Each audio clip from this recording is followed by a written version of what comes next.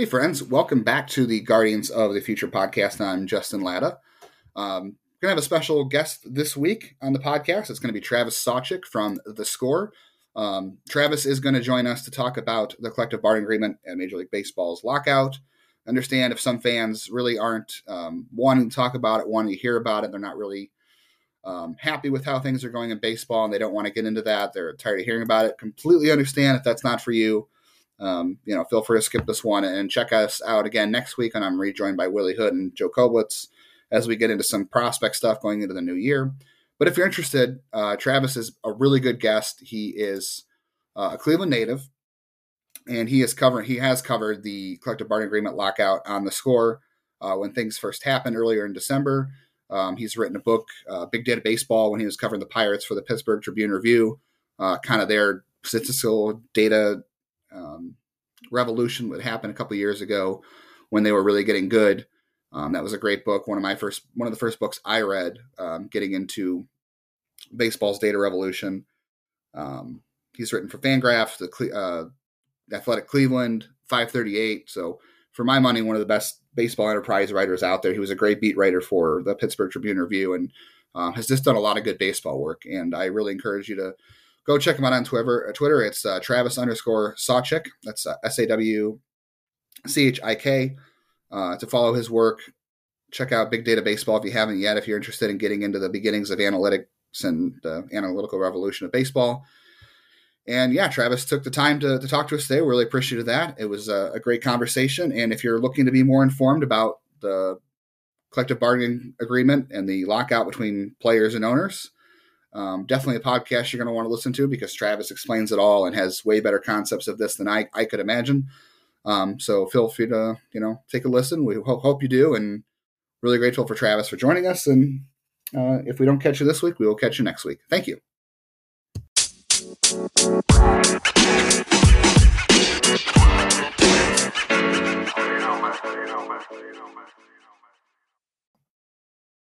All right. Well, we promised you someone, who knows a lot more about the Major League Baseball collective bargaining agreement situation and who's written about it and has a few more good ideas about it. We've asked Travis Sawchik from The Score to join us, and he has graciously given us some of his time, a lot of it actually, some inside baseball. We've tried to do this for a few minutes now, and we're finally now just getting the recording going. So Travis, thanks for taking extra time out of your day now to do this. Hey, great to be with you. Thanks for having me on. Yeah, we really appreciate it. Travis, if you haven't seen his work, he's been all over the place. I'm going to try to get all these right. I think I've seen you at the Pittsburgh, what paper was it in Pittsburgh? The Tribune-Review. That's right. That's correct. Fangraphs, The Athletic, 538. That's right. 538, and now The Score. A lot of stickers on the suitcase. But, yeah. I need to pick Travis, just one place and stick there for a while. Yeah, let's. Yeah, someone should definitely do that. You've put out a lot of good work over the years. I know I started following you, and you were covering the Pirates, and also the author of Big Data Baseball, one of the first data books I think I've read as far as analytics on baseball is concerned. So if you've never checked that out, I highly encourage you to buy that book. I know it's Travis. That's a few years old now, but I think it still goes back to a lot of where baseball is today. Yeah, that was published in 2015. It feels like 20 years ago because the game has changed so much since then. But I think some of the lessons hold up well.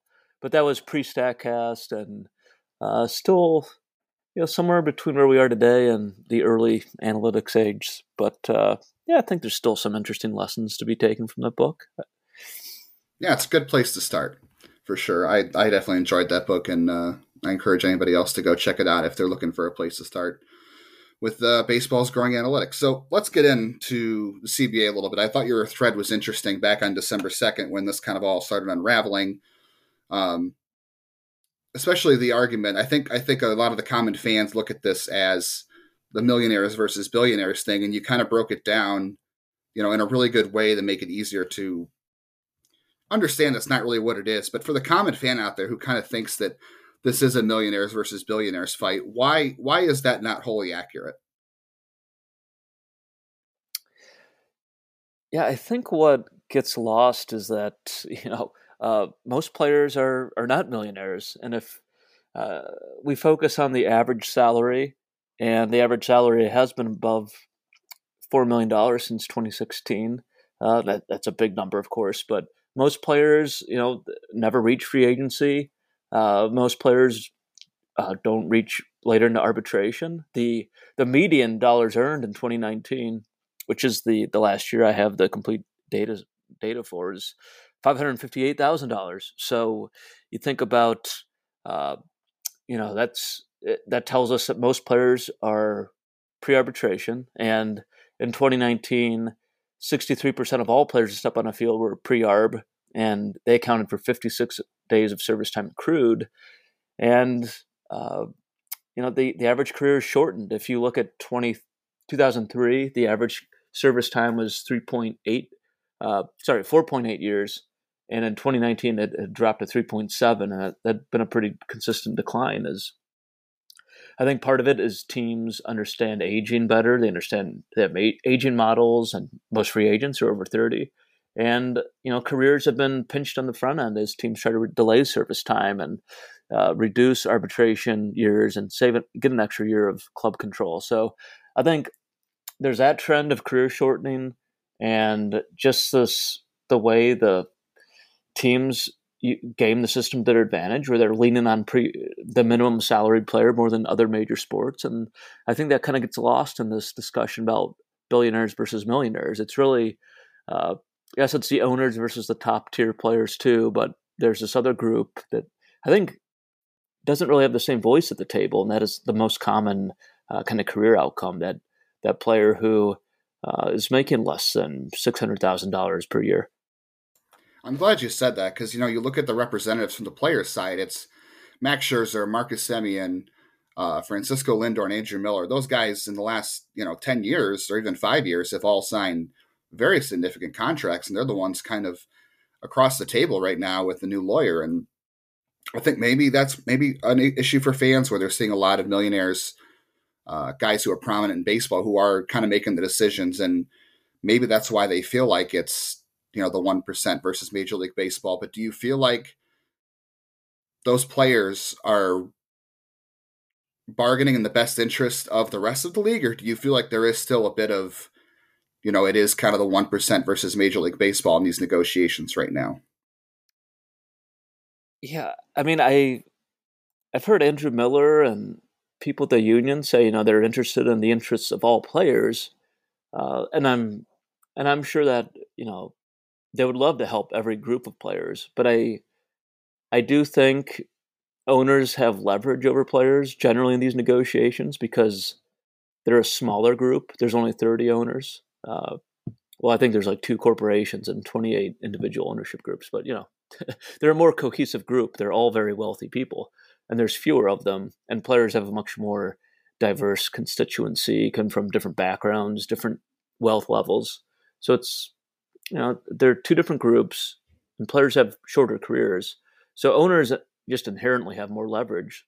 So then the players can probably only, whatever they're going to win out of this, it's probably going to be, they're not going to get everything they want. So then when you think about what chess pieces are they willing to give up, it seems like a lot of the focus is again on protecting the top free agency, the top earning potential, and hoping that trickles down. And they can say they're looking out for players and all players, and I'm sure they are. You just wonder as the negotiation, whenever they heat up again, probably after the new year, when both sides start looking at what's less important on their priority list, you do wonder where that most common career outcome, where that's going to fall. I mean, I do like. The one idea I thought was really compelling from the players' side was this idea of a bonus pool for pre-arbitration players, but I don't think owners are that into it. And the salary floor I thought is really interesting from the owner side, but the players don't want to lower the tax levels, so that seems to be a non-starter at this point. So I don't know what is going to help. The player we kind of addressed early on. Yeah, I mean, the salary floor would be good for players in theory, but obviously they've never wanted to be tied to a salary cap, so that's probably why it's not anywhere on their priority list. But they're probably not coming to the table with their best offers right now, as we've seen so far. I also find it interesting too, in a juxtaposition to other sports, is that you wrote free agency requirement hasn't changed in baseball since 1976. And in the meantime, I think we've probably had a ton of changes to the NHL and the NFL and the NBA in the meantime. So it just kind of boggles my mind that, it's been so many years and nothing's changed with the other sports. It feels like they've gone through a lot of CBAs and more has changed for them, but baseball has remained the same, which, I guess we shouldn't be surprised by, because that's kind of how baseball was for a long time. But it kind of feels like something has to change now because it has been so long and the other sports are way ahead, like you said, in terms of what the minimum player is making and free agency requirements. But yeah, I just have no idea if we're going to get there anytime soon. Yeah, no, it is pretty wild that free agency hasn't changed since '76, and arbitration really hasn't changed at all since 1991. I think the only thing that's changed is that Super 2 has gone from 17% to 22% of those players with more than 2 but less than 3 years of service time, and that's really the biggest change we've seen in either of those systems, which is pretty crazy because careers have shortened. Teams have all this, 21st century, which Cleveland really ushered this. The A's got all the credit in Moneyball, but it's really the John Hart's group started that, and it's changed, shortened careers. Teams have gotten smarter about free agency. We've seen small market teams maybe not sustain success, but Cleveland has had great bursts of productivity. Tampa Bay's sustained it better than most, and they've learned how to win more efficiently and cheaply. And the CBAs really haven't, they haven't evolved to match that. And we hear about how players have baseball's the strongest union, but I don't know, the results. The results seem pretty league friendly the last few cycles. So we'll see. If I'm a player, I want a much higher minimum wage. I want earlier arbitration. And I know the players want to try to reduce free agency to 5 years, which, that would be great too. But even at 5 years, most players are not going to reach that number. Their careers will end before then. So I think there's too much of an obsession about average salary and absolute share of the revenue pie. I'd be more concerned about the median outcome. How are you helping those players? Because you're much better off if you have the median type of career. You'd be better off playing another sport. And I think the public perception looks at the guaranteed contracts, and there's no length. There's no ceiling on a baseball contract. You could sign for X years. There's no limits, but that really only helps a very few amount of players, and I don't think it trickles down.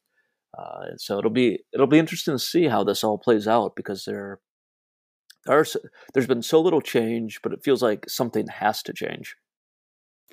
Yeah, Rob Manfred put that pretty good in his letter that, they said we're told free agency is broken, and then he referenced the spending spree by owners right before the lockout, and that's just the 1%. Like you mentioned, that's the 1% of contracts. That's not the average career, and the average age of rookies is getting older because of service time manipulation, and like you said, careers are getting so much shorter.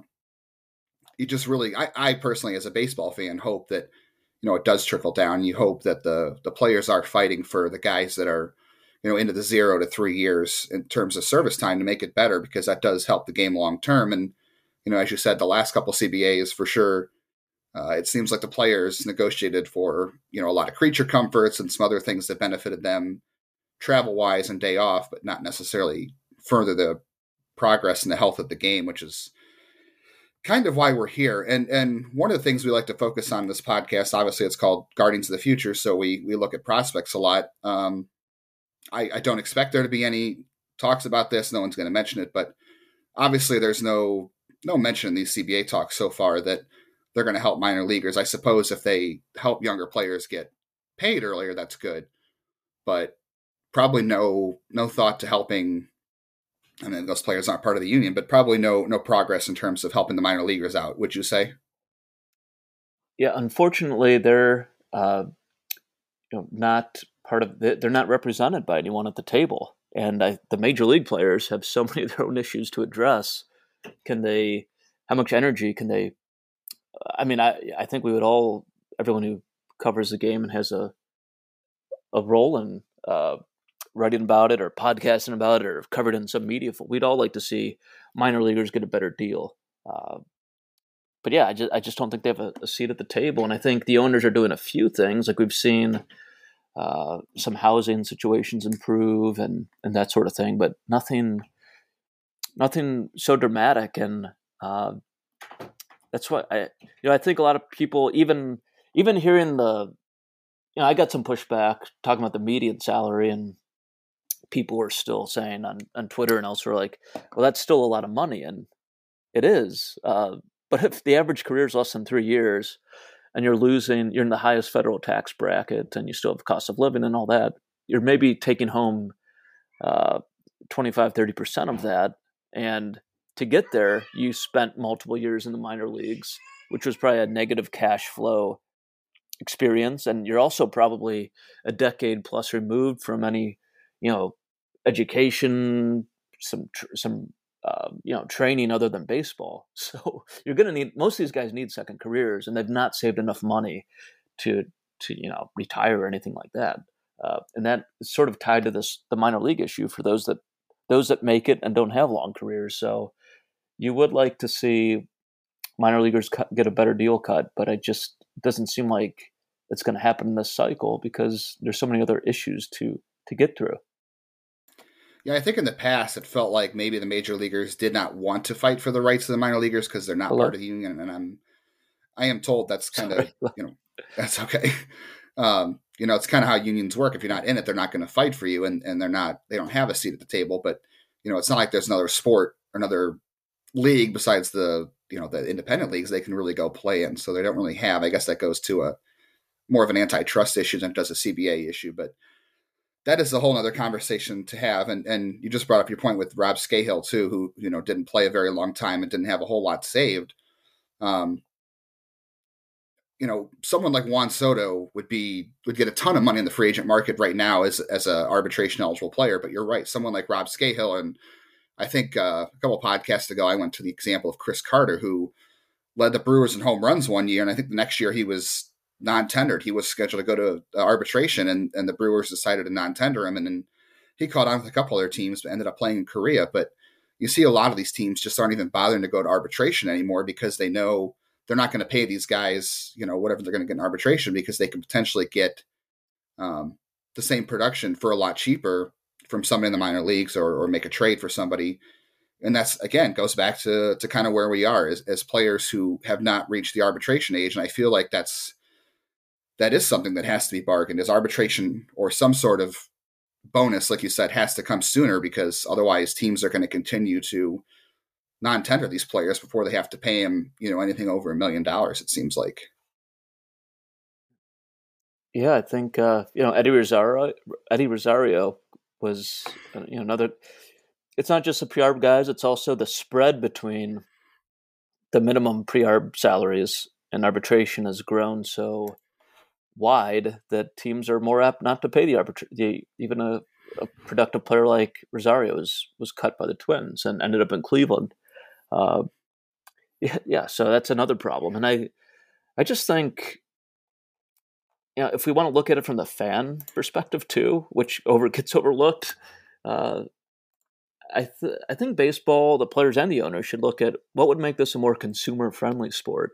And the salary floor, to me, would be great. I mean, you would have to have more teams participate in the off season and trying to supplement their roster and that sort of thing would be really good for interest as a whole. And I think I don't know, when I go through scenarios, that's something I think the players should be more open to. They should be willing to sacrifice some ceiling to get the bottom quartile teams up and more competitive.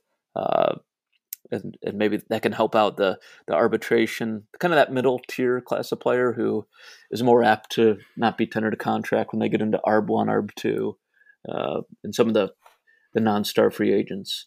So yeah, there's a lot to work through here, but I do wonder if teams could step away and players could step away and think, what would just make the game more interesting as a whole? And because that could drive revenue growth, that would drive interest levels, possibly if they did some consideration of just being more fan consumer friendly. Yeah, I'm sure a lot of teams' fans would have liked to have been part of the frenzy that happened before the lockout. I mean, obviously the lockout sped up all those big signings, and it was the 1%. But if you kind of had a better free agency model, more teams could build excitement in their fan base by adding players, making transactions. That's just one way to go about it.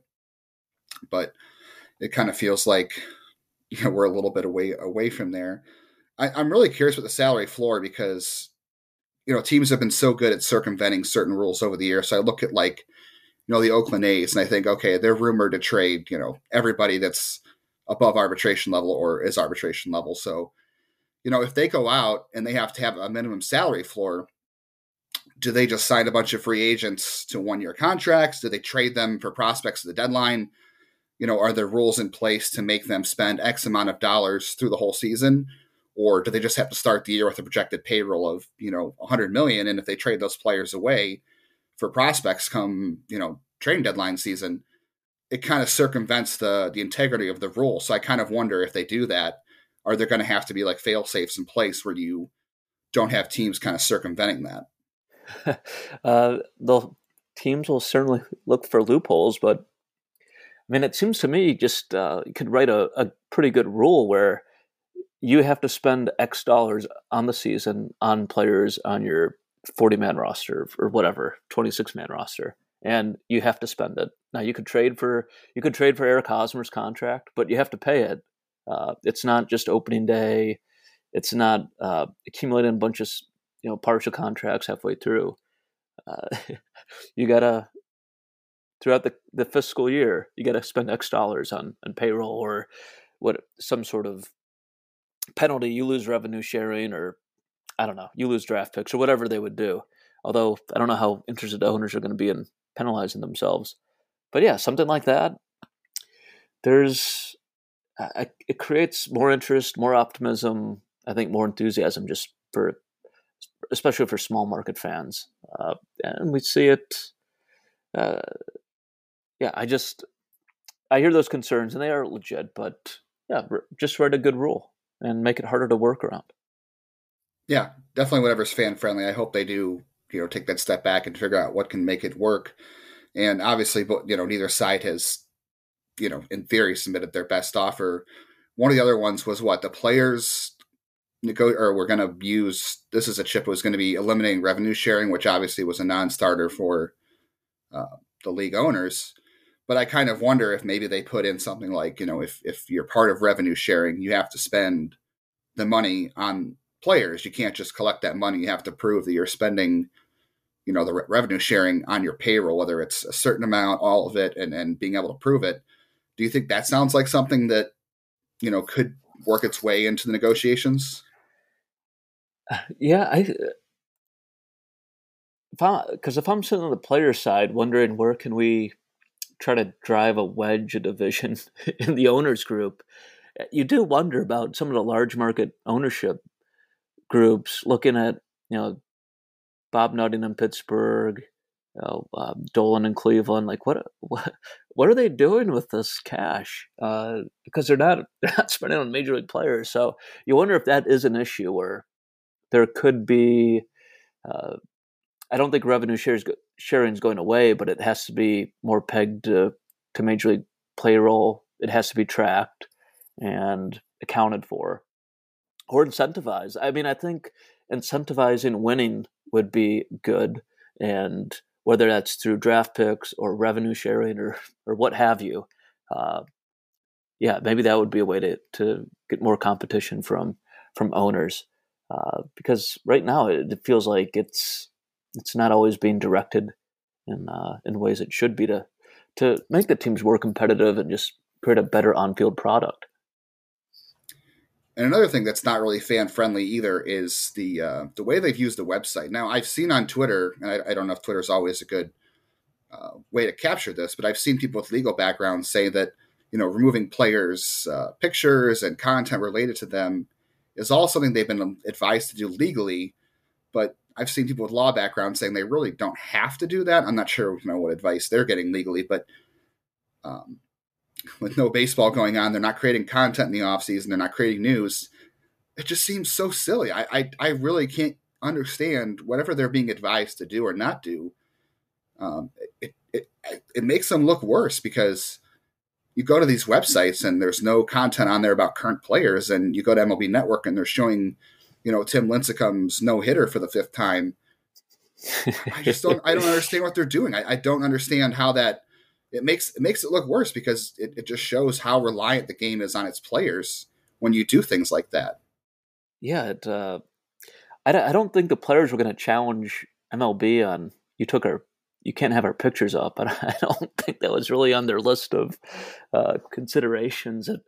It felt like a move that backfired. I don't know what baseball's thought process was there. I don't even really want to speculate, but it almost gave players a symbol to rally around, and it makes the website and the network just look devoid of content, which isn't good, and it makes the players' case seem stronger because the game is dependent on them. They are the product.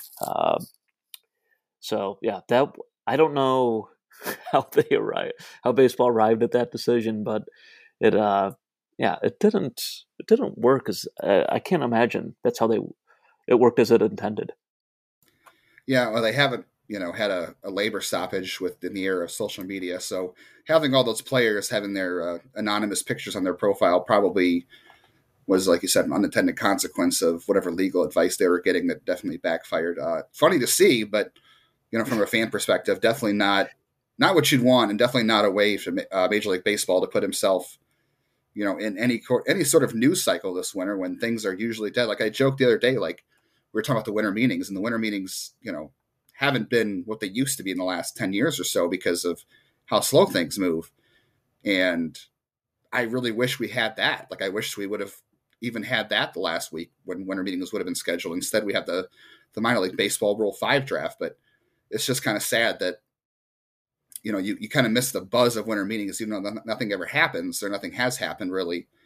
But you just miss that considering baseball has taken itself out of a lot of conversations, especially because they're not even negotiating. They're going to wait until what seems like after the first of the year to get back to the table at this point. Yeah, there's no rush. And I mean, it's better to have this period be playing out in the off season than in the season. But it feels like baseball is completely off the sports landscape right now, and baseball's doing everything in its power to make sure no one is using their pictures or writing about them on players on the website. So yeah, it's pretty wild. And November was fascinating. I think all those signings created a lot of interest. It was almost like an NFL or NBA signing period, where it's a real frenzy, and fans know something's going to happen, so they're really in tune to it. And you wonder about if there some sort of transaction signing deadline, just like the trade deadlines, would help generate some interest in the future or tied to a deadline. And maybe baseball will take something from this offseason, the contrast between the frenzy of activity in November and the lack of anything in December, and learn something from that. But yeah, this quiet period is certainly interesting. Yeah, the talk of modeling free agency, but also we haven't even gotten into, we're not going to have time to get into even rule changes. Like, you had an article recently that talked about the findings from Dr. Wills on two different balls. Like that's not even a conversation we're having because we have to get to the money part before we can get to the rules part. I know they can impose whatever rules they want in theory, but it's just amazing that, the commissioner in Japan had to resign over being caught having two baseballs in use during their season. And this is not even a story. I know. The ball, I'm getting a little exhausted with there's always a ball controversy, and I don't know how much is intended to be. Like, is baseball and subsidiary and Rawlings really, is this nefarious activity they're trying to alter gameplay, and or was it really supply issues or material issues? I don't know, but just to be a little more transparent about issues with the ball, if there were supply chain problems, just let people know. I don't think it needs to be a big deal. But when you find out afterwards that they're using two different balls in play, that's pretty wild. And I think it just makes players even more distrustful of the league, and its intent. So yeah, the whole thing is. I don't think it's good PR. Uh, yeah, I don't know. Yeah, but to your point, yeah, a lot of rule changes that they'll have to get cut through and talk about too. And starting in January, there's a lot of work in front of these two groups to get to the finish line if they're not going to miss any games or miss any significant portion of spring training. Yeah, let's end on that note. I want to ask you. I'm not asking you for prediction, but your general sense of knowing, maybe how much room is between the two to get to the middle and finish. Do you feel like we're in any danger of missing actual regular season games at this point? Is there a certain cutoff date where you think, fans should start to worry when there's not going to be games, or when baseball should start to worry they're not going to have games? Because that's, another good way to agitate fans. I looked at this in 1995, coming out of the strike. They, of course, missed games at the start of that season. And they had a 19-day spring training. So figure 3 weeks is probably the most, as condensed as you could get. So to not miss games, baseball and the players have to have an agreement by the end of sometime in the first week in March. So I think that's kind of something of a deadline period.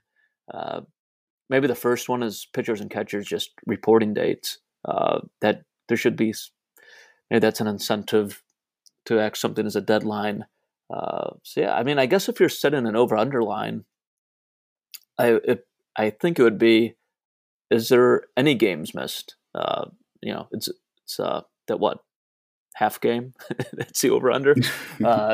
So I don't know where you would fall on that. I don't know. I kind of think there will be some games missed, but we'll see. Maybe that'll be a poor prediction.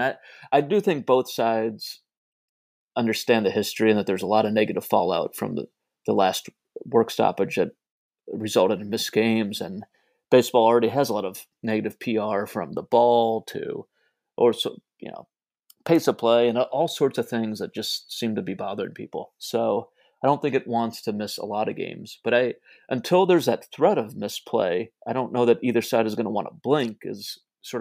I feel like the players feel like they have to win something significant, and I feel like the owners have leverage and are really united. So that just seems like a tough labor battle when they're not even talking again until after the holidays. So yeah, we'll see. Yeah, the optimist in me says if this is really about money, neither of them wants to lose money, so they'll get it done before opening day. But it just feels like, I mean, I said before, I don't think they will because of that reason. But the further and further we get into this, and the more it feels like they're farther apart, maybe it is going to happen. And I would hate to see that as a baseball fan, to see the fallout from that, like you said, because nobody playing, has really been around for the last labor strike. All they can really do is look back to see what happened, but nobody has been actively involved. But maybe that hurts them in some way. I'm not really sure, but hopefully that's not the case. Hopefully we're, talking in March and talking about opening day, because I think after this winter, we're going to need it. Yeah, it would be such a bad look to be going into March and there's still no player pictures on the website, and they're still showing Tim Lincecum on the Movie Network throwing no-hitters. That wouldn't be good. So then I think the pressure would really start to ratchet up to get something done. And I do think if the players have some resolve to miss games, that would really tighten up the owners, especially, COVID really reduced their bottom line. And while the books aren't open, the Braves are one of the few teams that are owned by a publicly traded team. And according to their quarterly report, their earnings from 2020, they suffered losses, baseball related. So, yeah, I do. If the players had resolved to miss games, I do think you could start to put some pressure on owners. But let's hope it doesn't come to that, because it's not good for the game. Yeah, it's a bummer we hadn't even had to have a podcast about this, but Travis, I really do appreciate you taking the time to do this and educate our listeners. Like I said, better than I could do it. You've done good work so far out there on Twitter and at the Score. Well, thanks so much. Yeah, it's. It is a intellectually interesting topic, but it's one that hopefully we don't talk about too often. The threat of work stoppage and that, right? And it's. I enjoy talking about it, even if I wish we were talking about real baseball. So good to be with you. Thanks for having me on. And Yeah, I'd love to come back sometime and talk about the Guardians and actual baseball stuff. Yeah. Yeah, we should definitely do that. Travis Sawchik on Twitter, Travis_Sawchik. You can check out Big Data Baseball, even though we did say it's a couple years old, but it's a great start. Digging into baseball's data revolution, The Athletic, The Score, Fangraphs. Ever you've been a lot of different places. Hopefully, The Score is one of those places where you stop collecting more stickers. Then, Yeah, I'm the Oliver Perez of baseball writers. I just keep showing. Hey, he had a great career, man. Oliver Perez had a great career, and Yep. the Zips projections the other day said he could still be one of the Guardians' best pitchers. So, if that's been your career, I think you're doing pretty good. Yeah. All right, thanks, Travis. I really appreciate it. Yeah, thank you. Have a good one.